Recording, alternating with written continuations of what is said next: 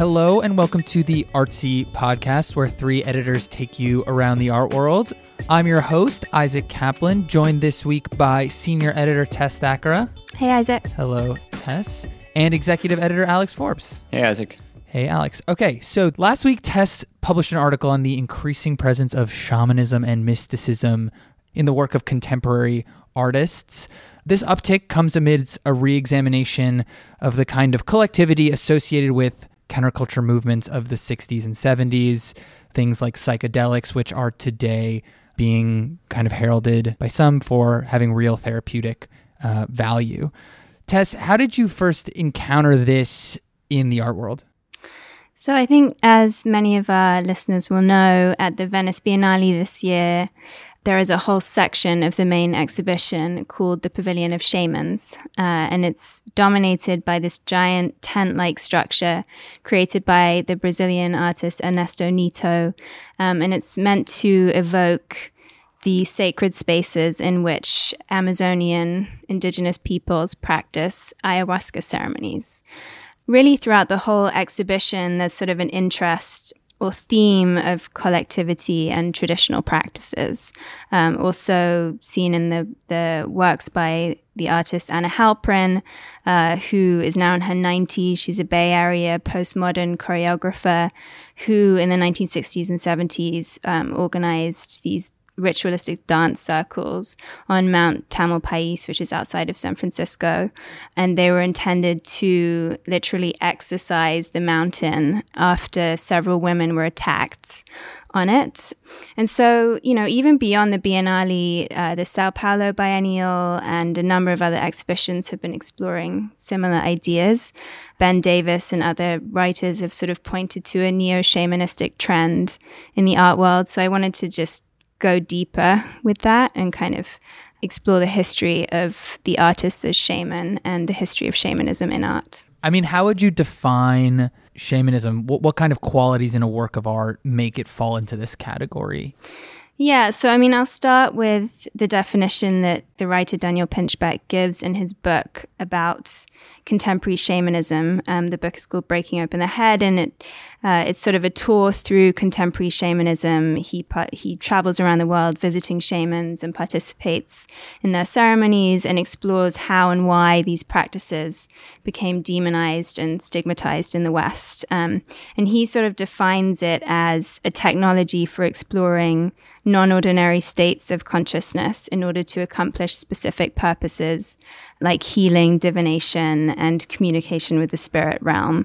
But I'm taking a slightly broader definition and thinking of it also as ritualistic practices, not simply the consumption of hallucinogenic drugs.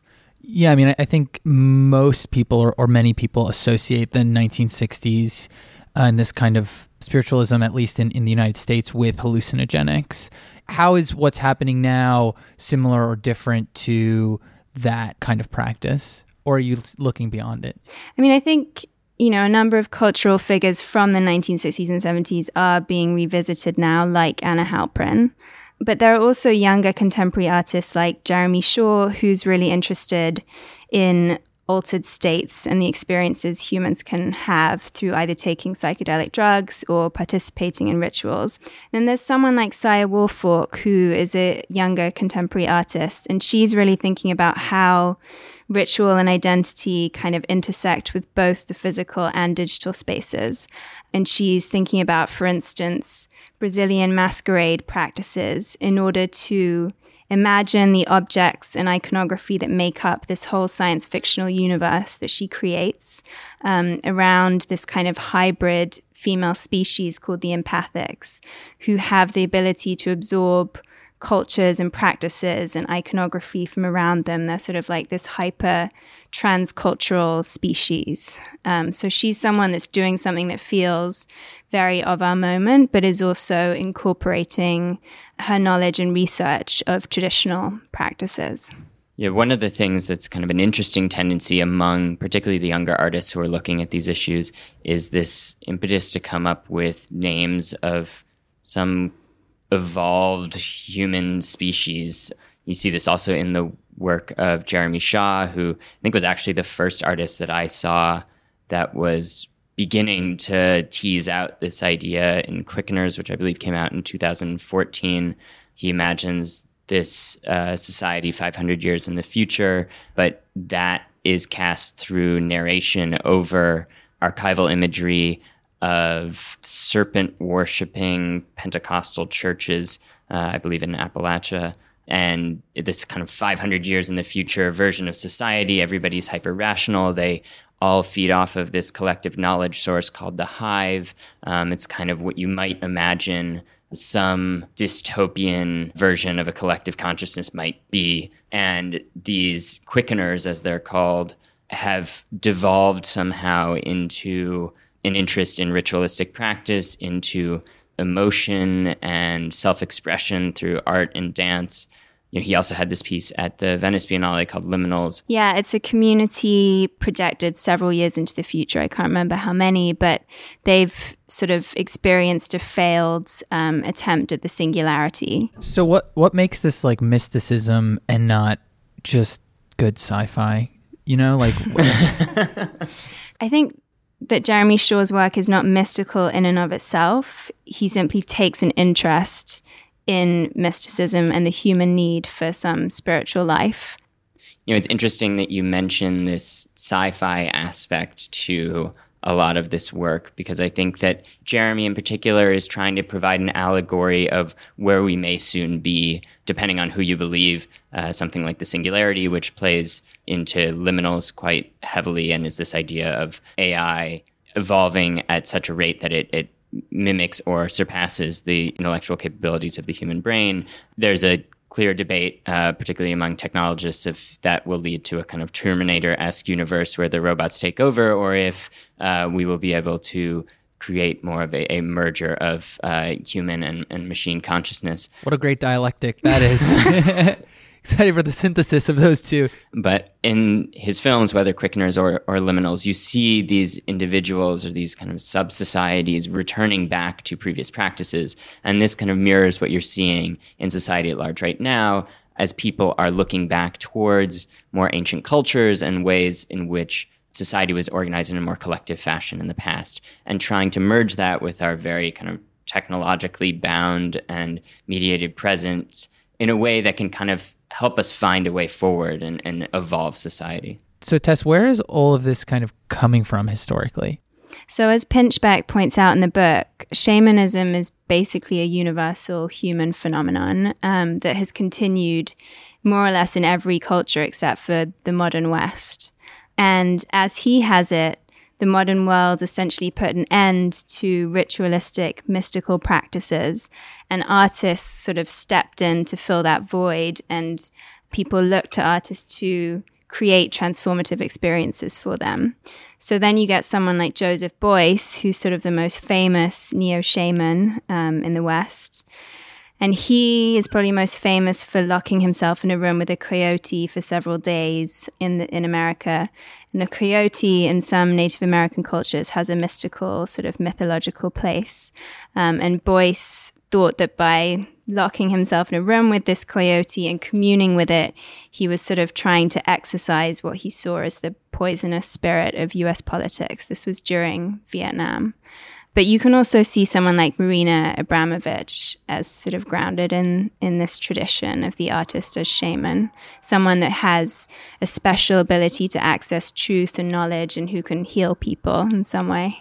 It's a really interesting point, actually, because if you look at the Artist is Present performance at MoMA, probably most people that went through that would not have seen that as some ritualistic or there's a shamanistic experience that they had, despite it being some kind of form of eye-to-eye meditation that they were engaging in. Is that a thing? Eye-to-eye meditation? Eye-to-eye meditation, yeah. It's very powerful. It's a great way of inducing empathy. You sit and you have to look at each other's right eye because it's easier to focus on one eye versus both. Crazy things happen. Tess, I'm kind of curious though about the directness with which these artists are working. So are they shamans? Are they using these shamanistic cultures? What's really the relationship here? If we're talking about the contemporary artists I talk about in this article, all of them are extremely uncomfortable with the notion that they're playing the role of the shaman. None of them want to feel they have some sort of a ability to transform anyone. A lot of them also are not actually in any way creating transformative experiences themselves. They're more exploring the human need to feel some sense of transcendence. People who are claiming to be shamans are more often those trying to commodify this trend, and the ones that are actually engaging with it genuinely will really kind of almost recoil from that distinction. I think part of that has been a very careful distinction among particularly people in the West who are taking up these things and trying to re-examine them and look at them as ways for us to find a way forwards and think about reformulations of our society, but doing it without culturally appropriating the people in the Amazon or in other places who genuinely have fostered this culture and carried it through to modernity without interruption. We should also say that we've been talking primarily about Western artists, but there are also artists practicing outside of the West who are drawing from their own sort of shamanic heritages.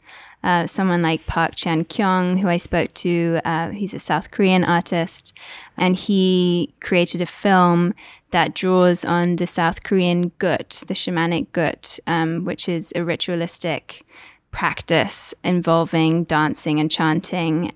And he spoke a lot about the loss of a sense of community that he sees as being tied with the gradual loss of South Korean traditions.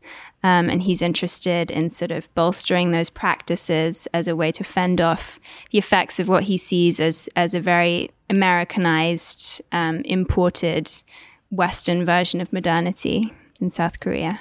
So putting my kind of skeptical hat on this, I think a lot of people would maybe see this as not necessarily mumbo jumbo, but very distant practices that have no direct bearing on like the stresses of their life or super inaccessible to them for like whatever reason, financial or time. Even as this art, a lot of it is striving towards connectivity between people.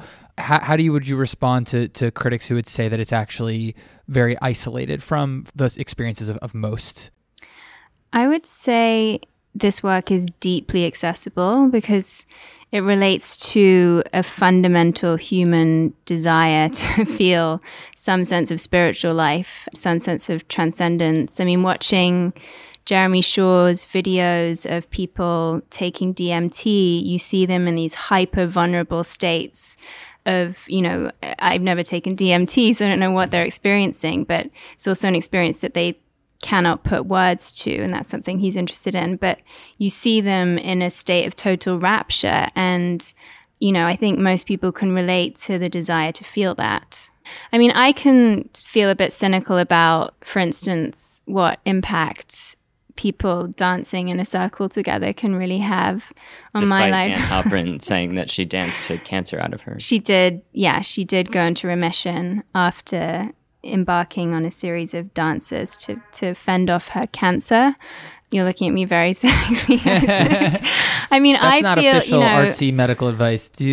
I feel skeptical about that kind of thing to some extent.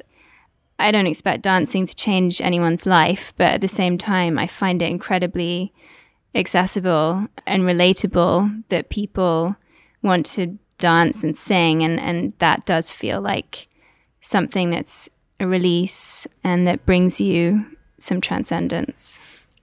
I can also see, to the extent that shamanism is tied up to some extent with this idea of taking drugs, a shaman taking you through an ayahuasca ceremony, or people in the 60s and 70s having, visions due to, taking LSD or other entheogens. We're also in an interesting time where these things are being tested medically, and I think there's a lot of growing interesting research that there are therapeutic effects there, and that's exerting a change in society. But even that aside, ritualistic practices as vanilla wellness, as daily meditation practice, have also been shown to have massively positive health benefits. The fact that it can touch a significant number of people, that it is reaching out to a much wider group than it ever has before and is being looked at with greater seriousness, and to whatever extent that can increase empathy at a time when we're extremely divided, as Tess makes the point in the piece, that's a profoundly good thing. To what extent is this a political movement? To what extent can you sort of see these works as political? And if you can, where on the spectrum do they fall? Because I'm kind of curious when we talk about connectivity, that's obviously quite socialist, but when we talk about things like taking drugs and having an individual experience, it's maybe not necessarily falling in the same place. So I'm just kind of curious how you'd place these things. First of all, I want to contest a little bit that this is a movement, because I think, I don't think any of these artists would see themselves as part of a movement. I think they share certain aspects, but I just don't think that, would you? Alex? No, absolutely. No, yeah. I would agree with that. To what extent are they political? I would say, yeah. I mean, a lot of them are taking a political position. Park Chan-hyung, the South Korean artist, there's a certain political position that he's taking by resisting the spread of Western modernity into South Korea, by invoking his own kind of native heritage, his own shamanic history. I think that is taking a kind of political position indirectly. But I don't think these works, I think a lot of them express a deep disillusionment with Western modernity. I think that that's a strong current through all of them.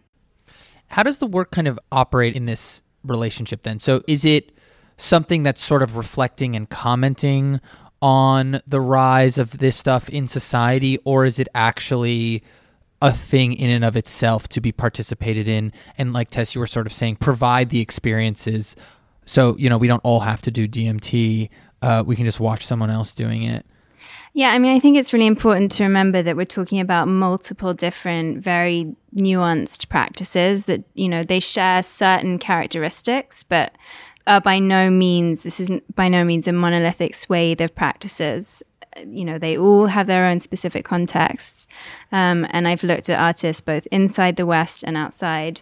So both things, Anna Halprin has a whole dance movement called Planetary Dance that she wants everyone to join.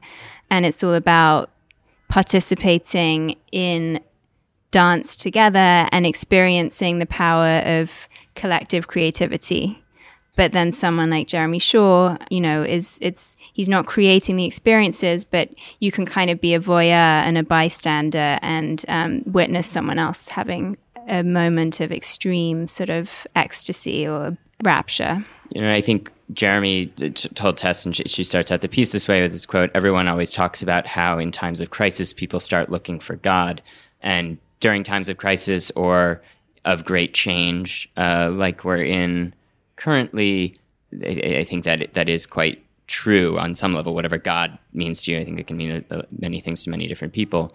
But what's been exciting about this movement, to your point, Isaac, is that it has developed in art almost simultaneously with this wider cultural sphere. They aren't reflecting on each other. People who are very into transhumanism and, singularity theory and shamanic practices out in the kind of wider cultural sphere aren't necessarily conversing with the artists that we're talking about in this piece, but it really is showing how, art and society can mirror each other at particular points in time. So the countercultural movements of the 1960s and 70s sort of faded in the 80s and 90s, at least partially thanks to the war on drugs. Do you see a similar thing happening to the contemporary mysticism practices of today when it comes to artists, or do you think that there's real staying power? I really hate sort of trying to look into the crystal ball and predict the future. You can do it. But I would say that this is not, I don't see this as a movement, and the 1960s counterculture was such a defined Okay, I know moment, it's not a movement, but will the trend pieces stop? Surely we can say something's happening. Yeah, I think that the work, the artists that I spoke to in this piece, I think are phenomenal artists. I think their work is very fascinating, and I think that it'll stick around, yeah. To Tess's point, there's many different things happening all the time, but thematically, this seems pretty crucial. I don't necessarily see a way for us to get out of some pretty serious issues in society without further embracing these ideals. And so to whatever extent, hopefully we don't, vaporize ourselves and embrace a greater kind of collective entity, then art, as it always has, will reflect that.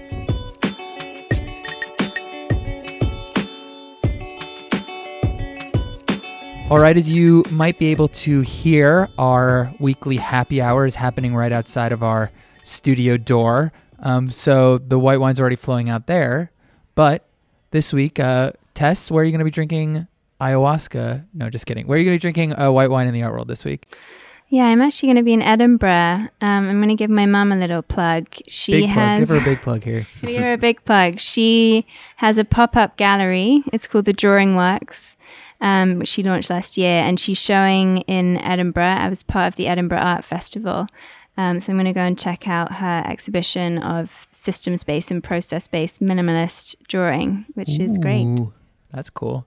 Alex? In a very parent-themed white wine segment, I'm going to visit my dad in Detroit this weekend, and I'm not exactly sure what's going on there, and interested to see. I feel like last year and the year before, there was a lot of talk of things happening in Detroit, and maybe I'm just out of the loop, but interested to see if that activity has quieted down or what else is happening in the art scene there now, to whatever extent I'm able to do that over the weekend. We'll make this a family-themed white wine. I'll actually be in England. My mom's British, and I'll be in Somerset, and I'll check out the Hauser and Wirth show there, which is on Rashid Johnson, I believe. So looking forward to that. Looks like a beautiful, beautiful location. Hopefully it doesn't rain the whole time. But a very rainy Tess, UK, I'm afraid. I've already checked. Are you sure? I think so. Well, or at least mildly rainy. Well, it wouldn't be England if it wasn't pouring with rain at some point or another. All right. Hopefully your weekend isn't rainy. That's all we have time for this week. See you guys next time.